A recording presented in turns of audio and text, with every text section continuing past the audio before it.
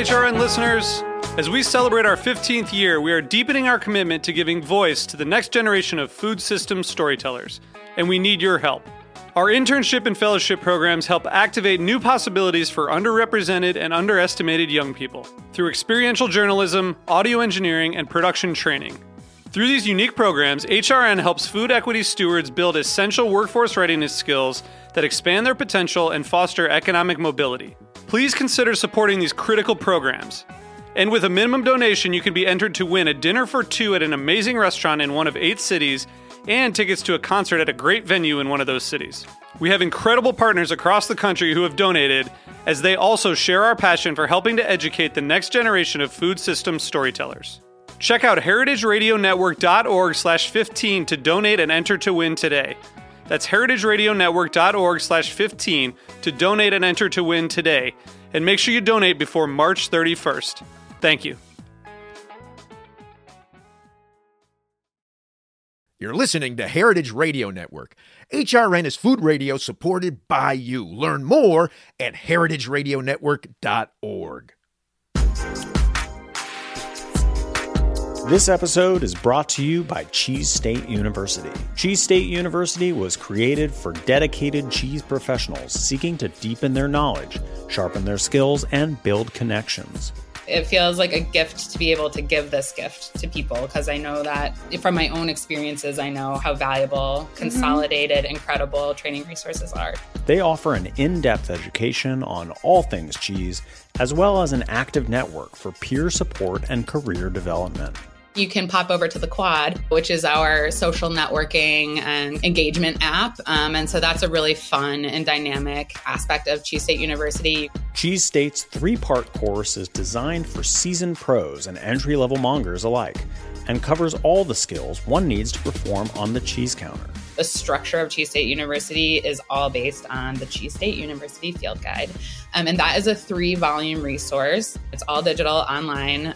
At the end of the course, students will be ready to ace the field guide assessment and earn their Cheese State Scholar Certificate. Another resource is a video series where we tackle sort of like these thornier questions that you can get on the cheese counter, like what is rennet, and like why is this cheese so expensive, and can pregnant people even eat cheese? At Cheese State, you're among experts, you're amongst scholars, you're among cheese lovers, and most importantly, you are a monger. Join them in the Ivy League of cheese education at cheesestateuniversity.com.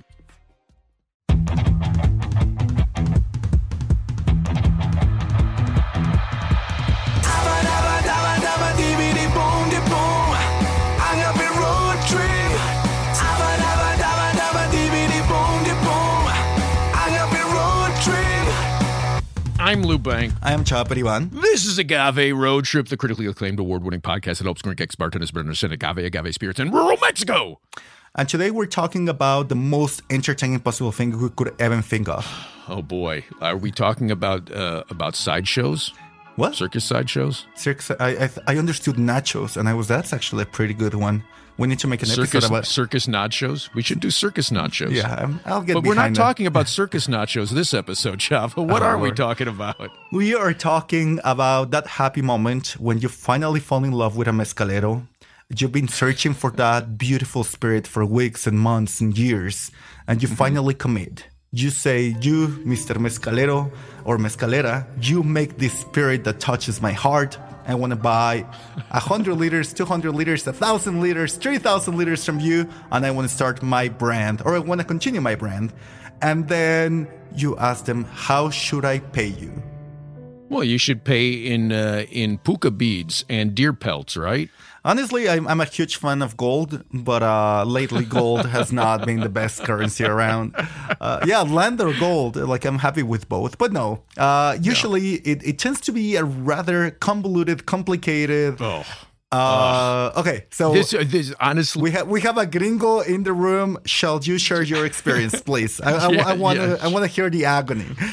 Yeah, I mean, you got to live through this with me. You're still living through it with me, right? Like trying to send money from the USA to Mexico. So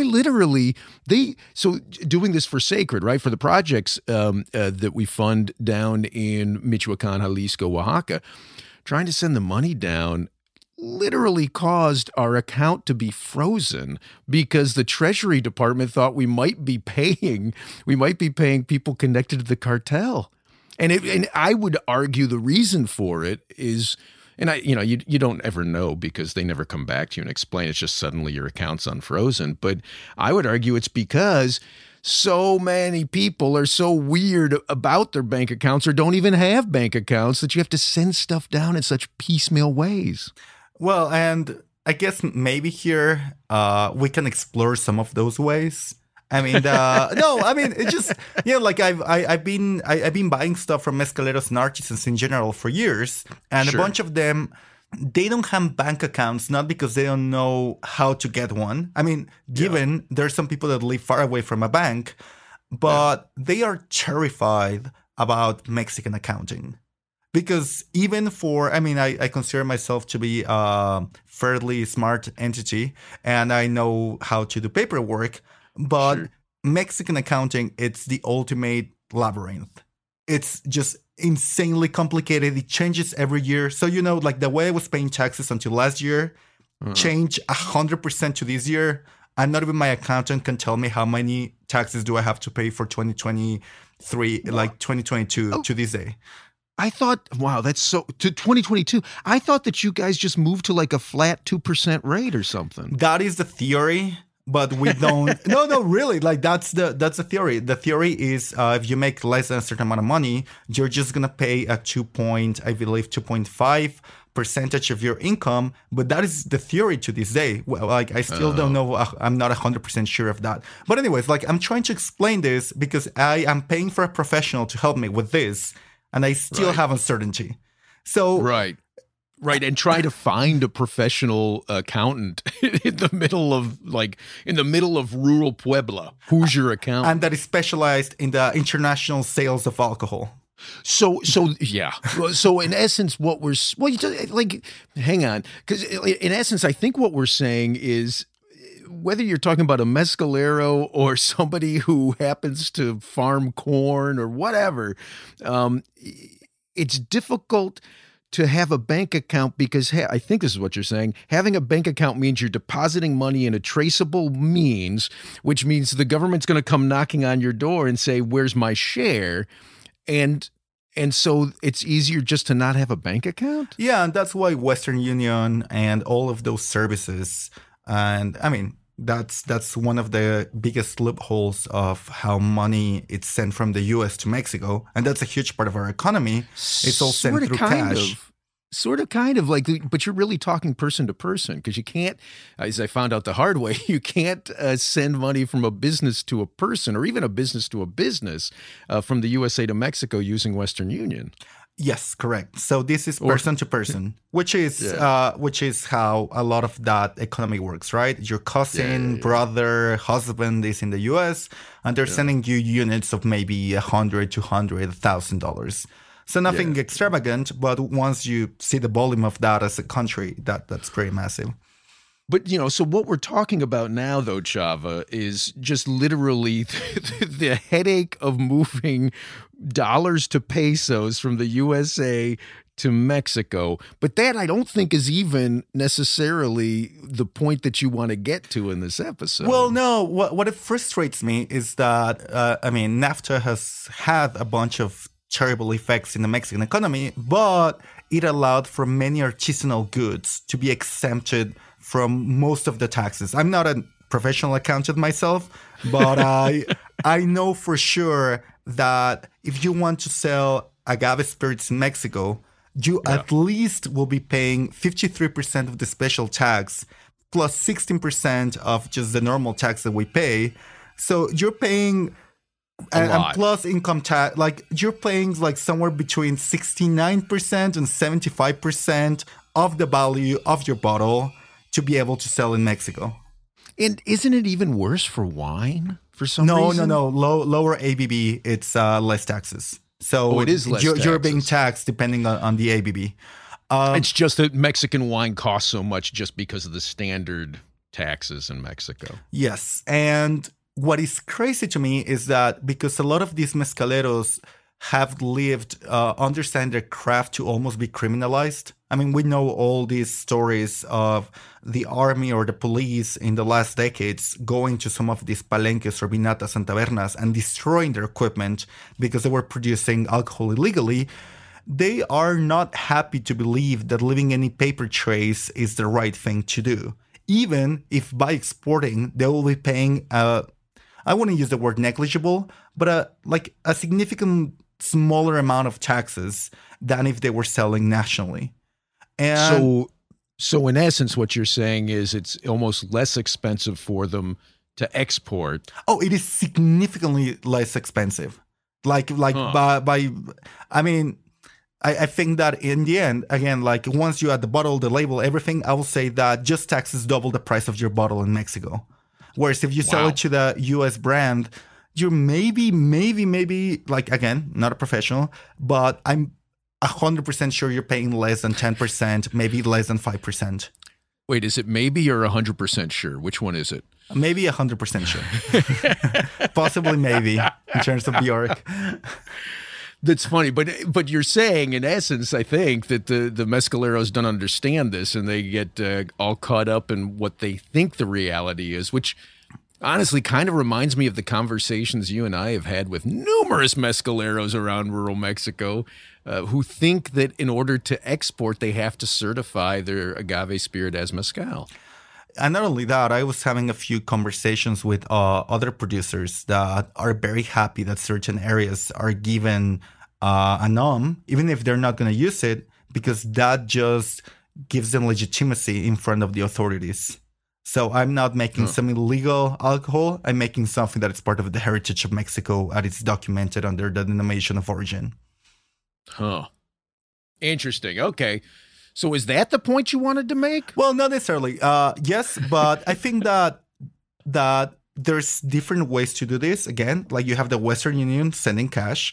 Then the other approach is to try to find a way in which you hire an accountant for your mezcalero and that they are able to do the whole paperwork for you the proper way.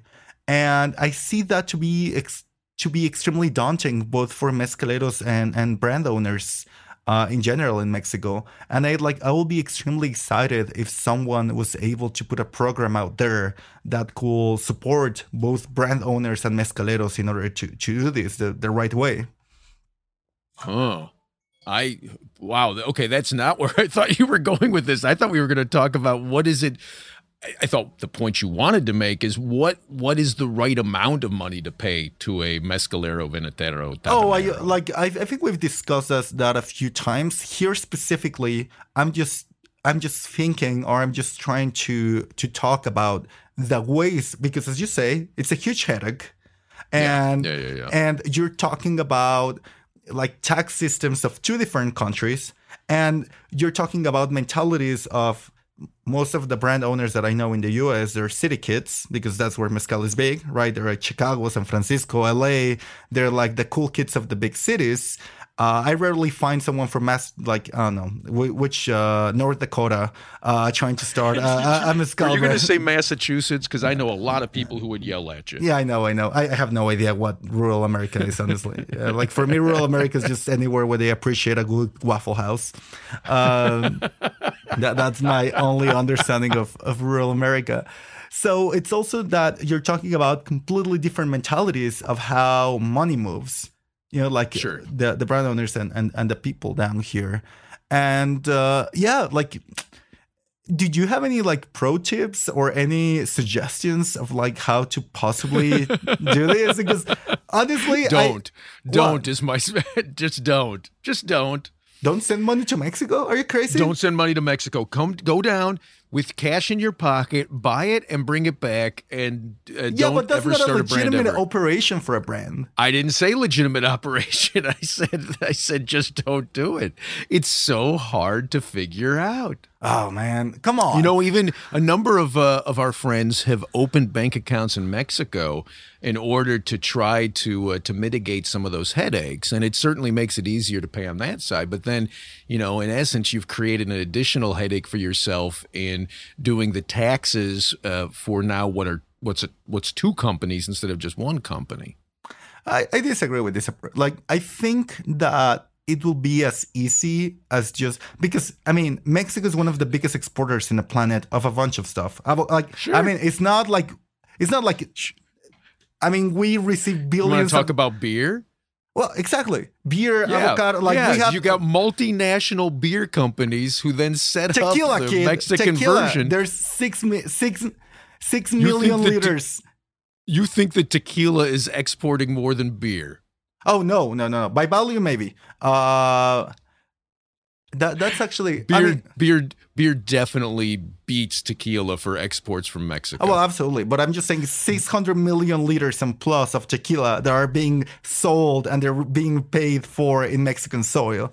So like, if they can do that, I don't think this is an impossibility whatsoever. Oh, clearly it's not an impossibility. It's just a huge freaking headache.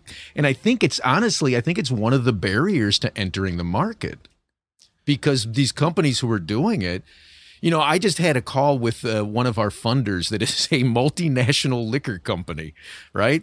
And they're trying to make a donation for a university in Jalisco, and they couldn't figure out how to do that donation from their Mexican, and it's a huge liquor company. And they couldn't figure out how to make the donation from their Mexican branch to the university, and they asked if we could do it. And so we'll find a way to do it, and it's going to cause a headache, and maybe, as we've seen in the past, it ends up also causing the Treasury Department to scratch their heads about what we're doing. But even these multinational liquor companies who do set up their Mexican branches, even they have headaches with this. Well, and you know why this unnerves me in so many ways? I think that, like, larger operations are always very well optimized. So everybody knows how to do things in those operations. And I think that even if, the small producers, they are they're the guys that hold the heritage of this country, and they are by volume the guys that are the most families that have the most impact in agriculture, the guys that are responsible of the most biodiversity of Mexico. These tiny things, these super silly things that shouldn't be a huge bottleneck, they prevent them to grow as they should, and it just like it really makes me angry. Like, it just you're starting to feel very libertarian to me. Like I get that. I get that. It's frustrating to me constantly that what we're trying to do with Sacred. I mean, I don't get paid any money to run Sacred, and all I'm trying to do is help get money to rural Mexico in order to support the sustaining of their practices, cultural or agricultural, whatever you want to call it. And there's this huge impediment, and it's just literally moving resources around, moving money around. So I think my conclusion will be, and because I will definitely love a second part of this episode, which is best practices. So if anybody hearing this has found a way that worked for them, and they were able, again, like, I'm not by any ways like trying to say like, oh, do like the smart kid way in order not to pay taxes. My question is, like, how can you do this with the utmost legality, where you're paying the first share of taxes to every party, both the Mexican and the gringo side, and you found a system that doesn't make anybody nervous? And I think if somebody was able to share that, it'll be of great, great, great use for a bunch of the small brand owners that are like trying to figure this out. Sure. It's funny. I've had a number of small brand owners ask me what system I use. And one of the ways that I've suggested that's helped some of our friends is using wise.com. But even using wise.com, I find to be a headache. So you have to upload money from your bank account, and it has to be the right time, and it sometimes gets kicked back, and then it changes the amount of money that comes back, and and it takes an additional week or two to do. Super headache. Every single way that either I've shared with my friends or they've shared with me ends up creating a headache of one kind or another. Really? Just what headache do you want? I just got deposit through Wise, and pretty painless. You received it. Yeah. Yeah. When I send it, it's painless to the person who receives it. It's painful to me, and it doesn't always work. You and I have, I've sent money down to you plenty of times, right? And most of the time, it works just fine. And then every once in a while, there's a hitch that causes a huge headache. That's the problem. It's not consistent. Well, anyways, I would love to hear from, if anybody hears this, I would love to hear from you guys. And yeah, I guess that's my conclusion. Okay, I'll catch you next episode, Chava. See you, kiddo. This has been Agave Road Trip, the podcast that helps gringo bartenders learn about agave spirits. Your hosts are Lou Bank and Chava Periban. Sound engineering by Roy Sierra. Theme song performed by Gabriel Oliveira and Mark Rico. Sign up to become a road tripper and listen to more episodes at agaveroadtrip.com. If you enjoyed this podcast, please let us know. And if you hated it, recommend it to your enemies. You can also find us on Facebook and Instagram. Lou is in charge of our social media, so if he happens to sound like an old man, forgive him. He is one. Agave Road Trip is a production of 10 Angry Pitbulls, Inc. Agave Road Trip is powered by Simplecast. Thank you for listening to Heritage Radio Network. Heritage Radio Network is food radio supported by you. For our freshest content, subscribe to our newsletter. To subscribe to the Heritage Radio Network newsletter, enter your email at the bottom of our website, heritageradionetwork.org. Connect with Heritage Radio Network on Instagram and Twitter at heritage_radio. You can also find Heritage Radio Network at facebook.com/Heritage Radio Network. Heritage Radio Network is a nonprofit organization driving conversations to make the world a better, fairer, more delicious place. Heritage Radio Network couldn't do that without support from listeners like you. Become a part of the food world's most innovative community today. Subscribe to the shows you like, tell your friends, and please join the Heritage Radio Network family by becoming a member. To become a member of the Heritage Radio Network, click on the beating heart at the top right of our homepage. Heritage Radio Network can become addictive. Programming you hear on Heritage Radio Network can drive you to eat, drink, and listen to more programming on Heritage Radio Network. If it drives you to drink, please do not drink and drive. Drink responsibly, eat responsibly too, and listen to Heritage Radio Network responsibly. To listen to Heritage Radio Network responsibly, wear protective earbuds. While wearing protective earbuds, do not drive or walk. Sit in a comfortable chair. If that comfortable chair has a hard seat, please remember to get up and stretch every 30 minutes. If you get up and stretch every 30 minutes, do not stretch beyond your abilities. Stay within your defined stretching capacity and consult a doctor who specializes in stretching. If you do not have a doctor, listen to all the shows on the Heritage Radio Network. There has to be at least one doctor among the Heritage Radio Network podcast hosts. Thanks for listening. Agave Road Trip out.